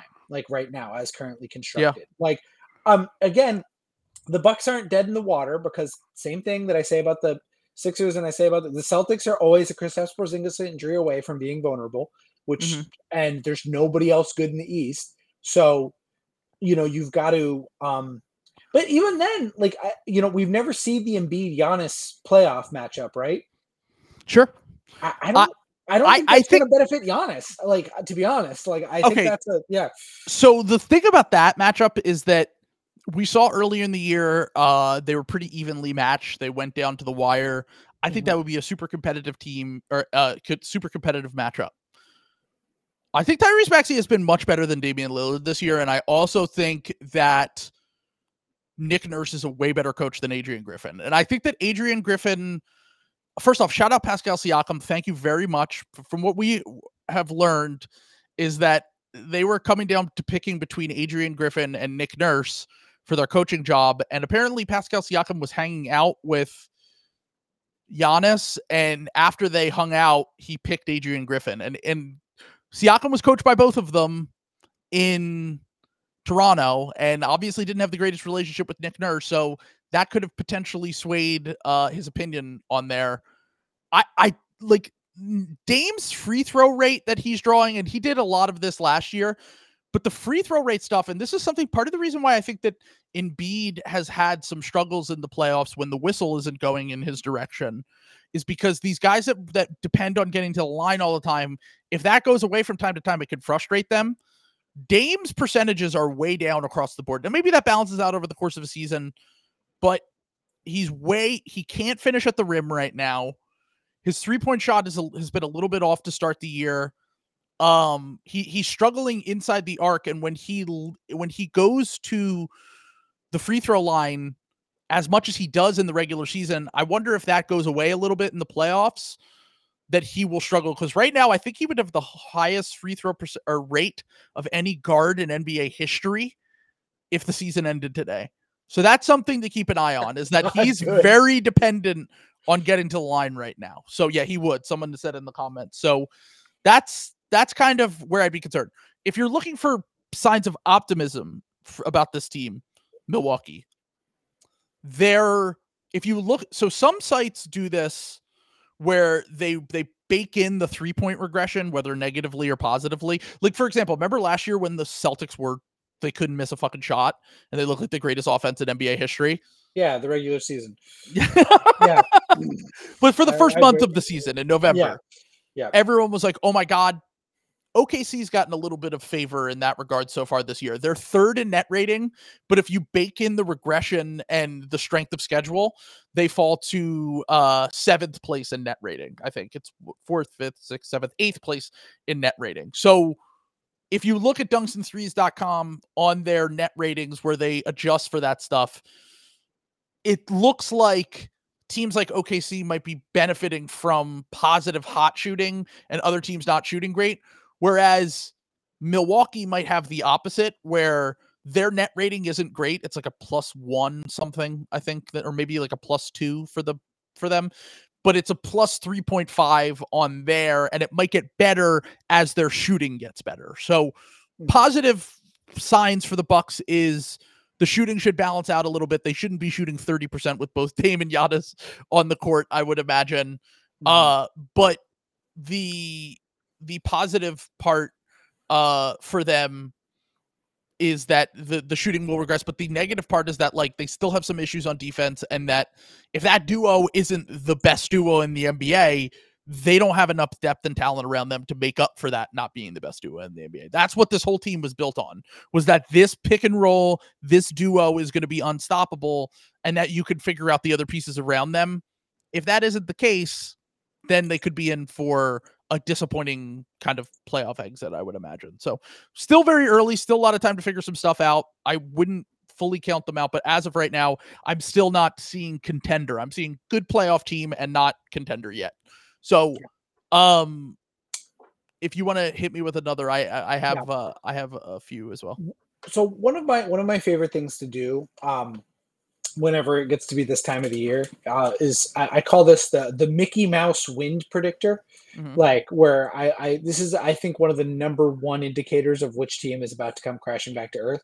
I just sort by opponent 3-point shooting percentage and see what that turns up. Do you want to guess which team has the lowest opponent 3-point percentage right now? All right. I just want to say that last year everyone said this about the Sixers, and then it just never went in the other direction, and their defense was totally fine, but they were, for a while, they were number one. And then do you remember the first year the Knicks made their leap back in the playoff leap when they lost to the Hawks? They had like the luckiest 3-point percentage as well. But who's the number one team? I'm going to say the Miami Heat. It is not the Miami Heat. It is the Houston Rockets. Yeah. That was another team. 31.8. So. And league average is what? Like 36, 37 probably? Yeah. The Sixers are 15th with 35.6. Yeah. So it's somewhere around there. The Warriors are 35.9. So like, it's, part of that. Actually, the Heat are one of the unluckiest. Their opponents are shooting 38.3 against them. Wow, that defense is insane then, because their defense is still really good. Yeah. So that the Heat might actually, there's some indicators there that the Heat might actually be good. But I just we could just ignore those. Yeah, I was gonna say, I'm sure it's fine. What's this dead canary on the floor of the mine? I'm sure it's fine. What are they going to do? Stab me in the Eastern Conference Finals? Yeah, I'll just kick it off to the side. It's fine. I mean, what are they going to do? Trade for Zach Lavine? So Bert says in the comments, "You can't make it, bitch." Ime Udoka. Yeah, exactly. Yeah. Just getting in the heads of all the opponents. Yeah, it's So I don't know. I'm just, that's what I'm keeping an eye on, and that, let's just say, that kind of checks out with what I think about the Rockets so far this year. Is I'm kind of waiting for the floor to not drop out from under them, but for them to go from being in the playoffs to being more on the lower end of things, kind of scrapping for a tournament spot versus some of this other stuff. So I think that's fair, and I also think that a lot of people have been talking about Cade Cunningham because he's been struggling to start the year, and he struggled a lot in his career. Yep. Not a lot of people are talking at least as much about Jalen Green. But there were a few guys when we did our rankings of the 25 best players in the NBA. The 3 guys I said really need to prove it this year, I thought were Jalen Green, Josh Giddey, and Cade Cunningham. And all 3 of them have been terrible to start this year. Jalen Green basically single-handedly lost them that Lakers game last night with some really terrible turnovers and decision-making.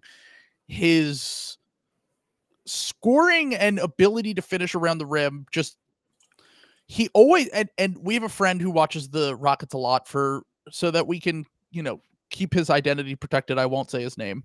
Mm. But he basically says this is year 3, and he's still attempting the same attempts that he always tries at the rim, and they never work. He just challenges bigs way too often. He thinks that he can dunk over guys. He thinks he can finish over guys, and he is not able to do that. And we're in year 3, and he has a new role on a new team. So sure, you want to give a guy all the benefit of the doubt.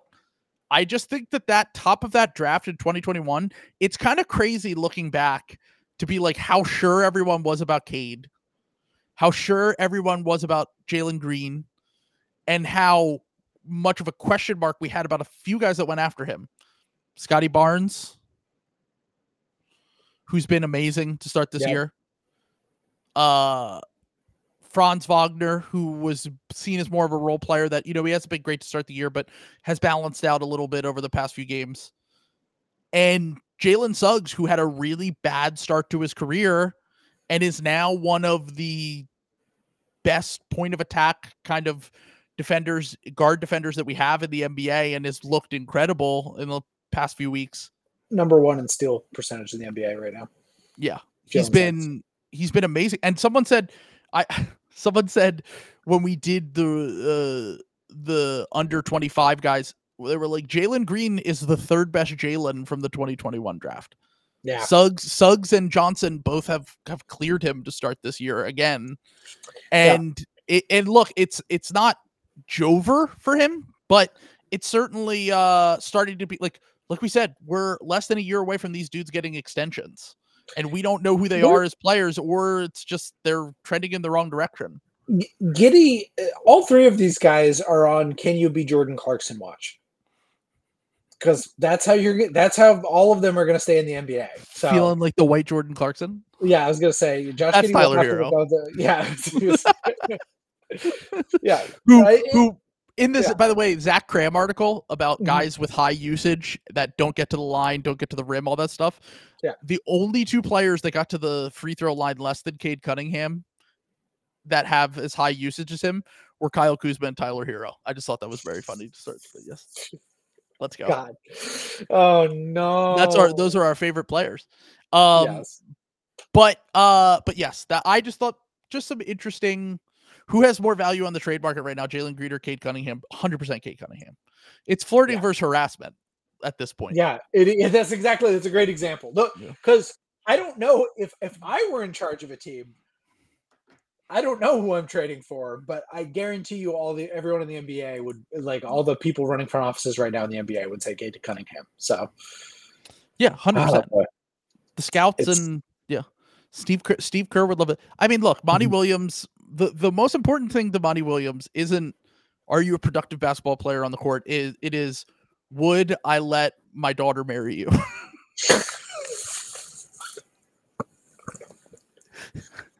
Cade's a nice guy. Yeah, Cade. Yeah. So. He said the same thing about Landry Shamet. Yeah. Oh, Jesus Christ. Oh, God. Yeah. I'm sure Killian Hayes is a really nice guy, too. Yeah. But all right.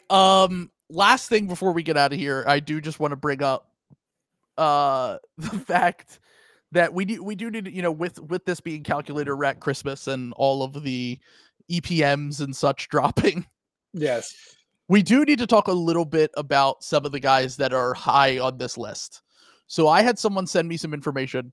Shout out to, honestly, do you know who's number 1 in defensive EPM? Is it Rudy Gobert? It's not Rudy Gobert. Actually, you know who's number 1 and number 2? Don't look. I don't know. Both young players. Young. One's a rookie. Chet is 2.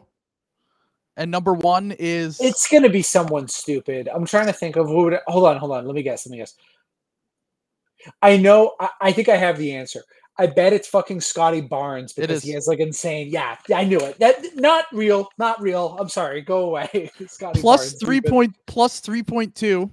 Yeah. I don't know, man. I look, I haven't watched a ton of the Raptors. Mm-hmm. this is something that I can't remember. I wish I could credit the podcast. It might have been Thinking Basketball podcast.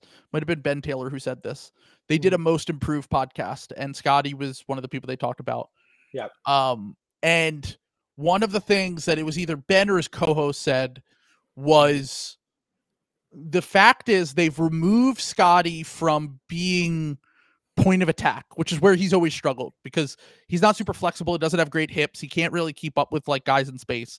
And they've moved him to be more of like a roamer and like an off-ball guy. And they've put better point of attack defenders at the front of the defense.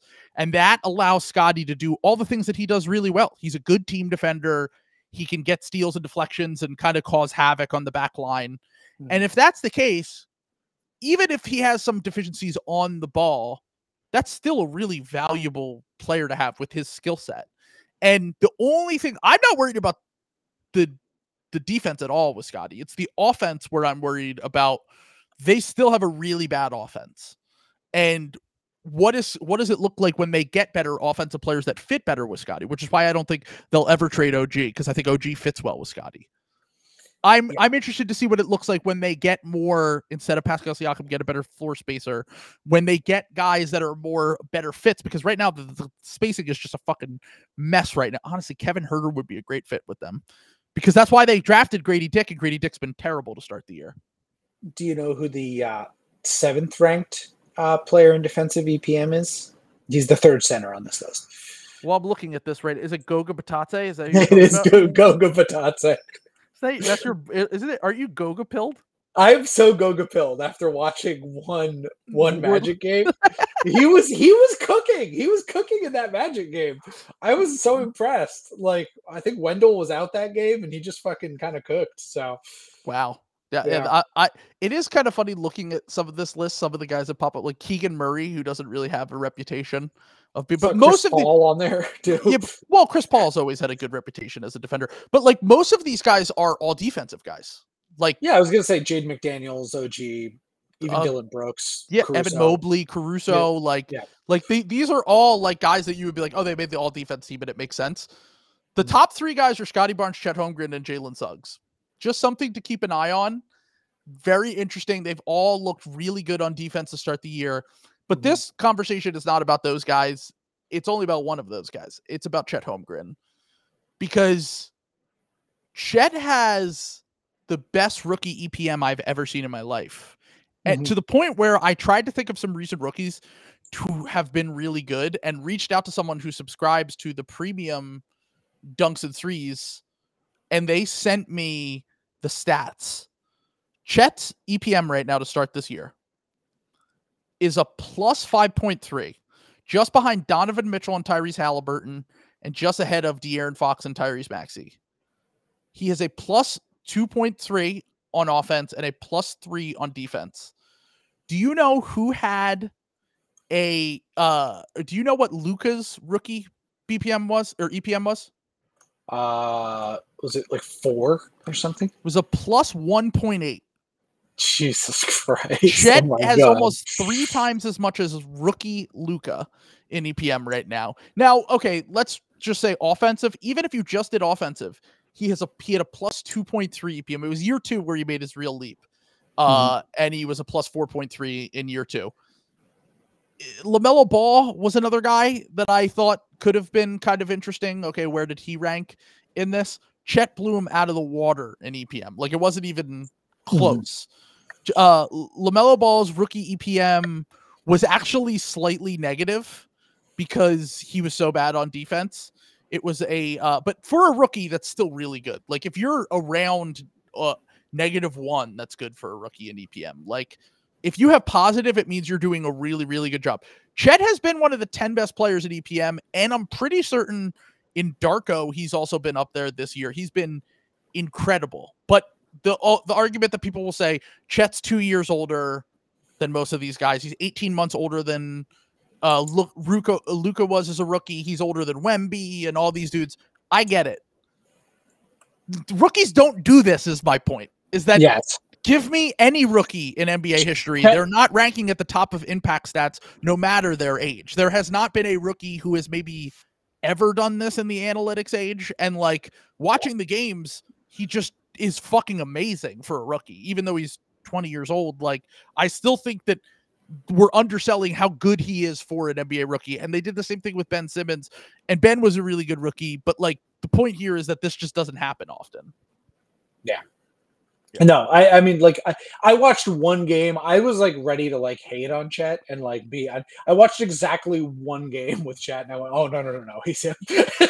Like, I got to back that one up. Like, he's one of the best players. He's like one of the best rookies I've ever seen, just from an impact standpoint. The defense is crazy. Like, young bigs are not that good, and he had like 6 fucking blocks in the game that I saw. Like, against like real fucking guy, like Donovan Mitchell's a real fucking scorer inside. Like, that's not like nothing. Yeah. Like, it's just it was crazy. So it was not Mickey Mouse, but so I just, dude, I watched the Golden State game 2 nights ago when they played against Golden State. Did you catch that game at all? No, not at all. No. So first off, OKC goes down 3 with 1.5 seconds left. Chet, did you see Chet's shot? Chet caught a 3 off movement, swung around, caught it, and made a 3 to send the game to overtime as time expired, coming off a screen, and just shot over. Wiggins was guarding or something. He couldn't even contest the shot because he's so fucking tall. And he, so far this year, has been incredible in that game against the Warriors. Now, Draymond didn't play, of course, keep that in mind, but still, 36 points, 10 rebounds, and 5 assists on 14 of 22 shooting.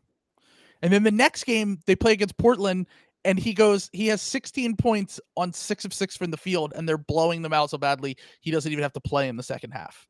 Like, this guy for a rookie is so good. And like, it's now getting to the point where people are having the conversation, is he just better than Wemby? He's had the year advantage. He's had the year advantage. He's older than him. Yeah. There's definitely, but I'm just he's saying, definitely got the better team. Like, 100%. Context is way better. Absolutely. All I'm saying is, guys aren't this good this early, and it's very hard to even catch up to the level of production that he's at in a year or two for Wemby. I'm just saying. It's not to say that Wemby doesn't have the better long-term ceiling and the idea of what Wemby can be, but Chet is very firmly in the him category. And we make this mistake all the time with young guys where it's like, well, this guy's 20 and this guy's 22. So like, he has a 2-year advantage on him. And it's like, I talked about this with Tyrese Halliburton at the end of the Patreon episode. I was like, there's no way that there are certain guys that are ever going to reach up to the level that he's at 24, even though they're 21 or 22. And it's the same mistake that people make when, like, pre-draft, they were like, would you rather have Cade or SGA? And it's like, SGA is he's 22 and he's one of the 35 best players in the NBA. Why would I ever take this unknown guy? Yes. So. By the way, Gordon Hayward looking great. Future Philadelphia 76er. So in the stat sheet, he looks amazing. Watching the games, he moves like George Niang now. So that does concern me a little bit. He did just cook Porzingis in this game. So I didn't even realize they were playing right now. Gordon Hayward's still good, don't get me wrong. And honestly, one of the reasons why I was higher on Gordon Hayward coming to the Sixers was because Batum's been so good for us that I'm like, oh, you just get smart role players to fit in, then this team could be great. But like, I don't know, maybe they don't need Gordon Hayward as much as I thought, because right now their problem has not been on offense. They have the number 1 offense in the NBA.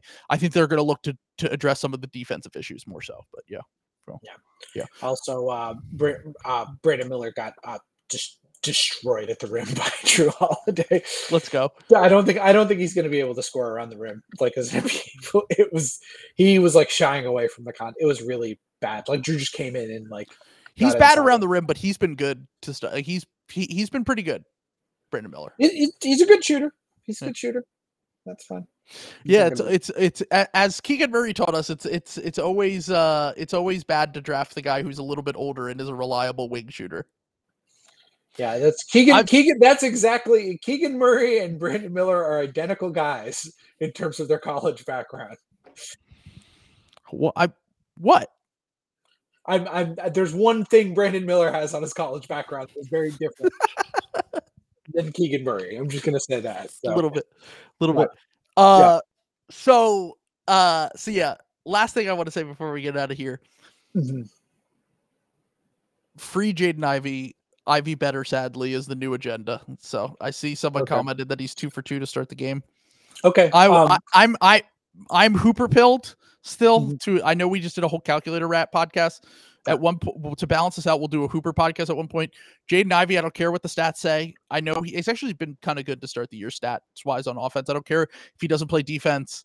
That dude can ball. I'm in on Jaden Ivey. I love him. So Ivy better, sadly. Do we want to do a challenge? Yes. Talking about which Pistons guard we want to back. You can pick Jaden Ivey, and I will pick the other Sasser? guard that people are. Yeah, I was going to do the joke. The other guard that people are arguing about that should start. That is, Sasser. Of course, yes, Marcus Sasser. Who should start. Exactly. So, yes. Yeah. Yes. Ivy better, sadly. Sassy better, sadly. Yeah. Sasser. Better, sadly. That's going to be the when it's the Ivy Sasser backcourt. At a certain point, it will be called the sassy backcourt. The sassy backcourt. We're advocating the Killingham backcourt. It's gone. It's Jover. We want the sassy backcourt. The sassy backcourt, and we will build around Duren and Asar in this, and we'll have spot up shooters who can attack around them. Duren and Asar. So it's just they're watching them ruin this team. Man. Oh, man. Well, we'll see. Troy Weaver still has time to make it worse. Yeah, God, I hope not, man. Let's go.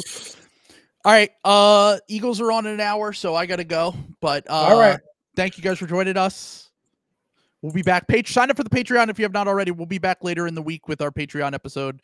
And I'm not positive I want to do this yet, but I was thinking for the next concept. Someone said, we could do a washed or not washed podcast where we talk about players that we think are washed, because there's been a lot of conversation about a few players in the Warriors. So we'll do washed or not washed on the next episode. Subscribe to the Patreon if you have not already. Watch Trill and I talk about guys our age and call them old fossils. Yeah. This guy's 34. We should fucking kill him. Yeah, he should just walk into the ocean. He's done.